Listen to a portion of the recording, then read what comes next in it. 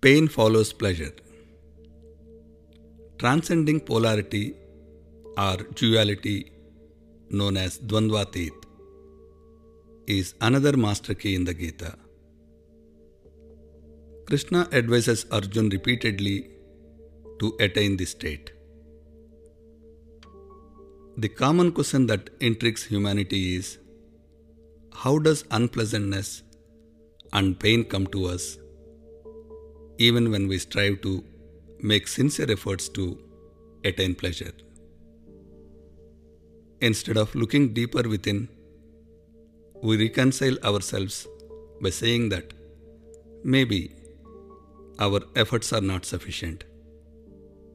However, Ahankar coupled with hope motivates us to restart the process of pursuing pleasure, and this goes on till the end of life. Understanding of Dvandvatit answers this question.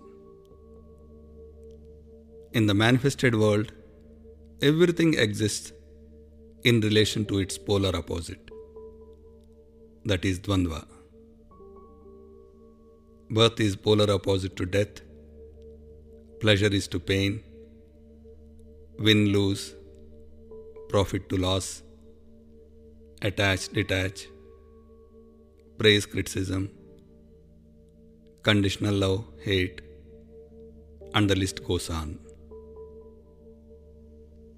The rule is, when we chase one of these, its polar opposite automatically follows. If we lift the stick from one end, the other end is bound to raise.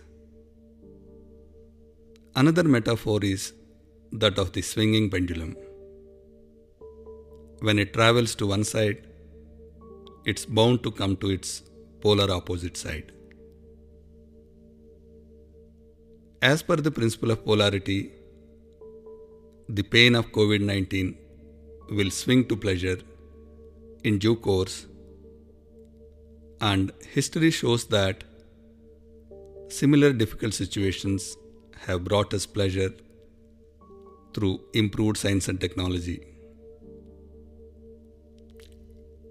Extreme polarities like COVID-19 have the potential of accelerating the travel to the inner self. Krishna tells us to transcend these polarities.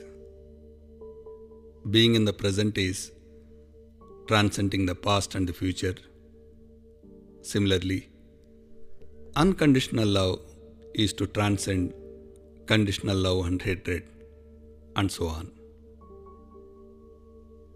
All we need is awareness of these polarities and to observe them when we are swinging between them.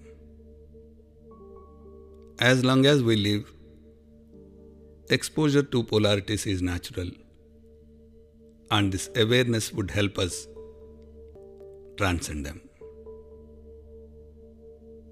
Next in the series is controlling mind.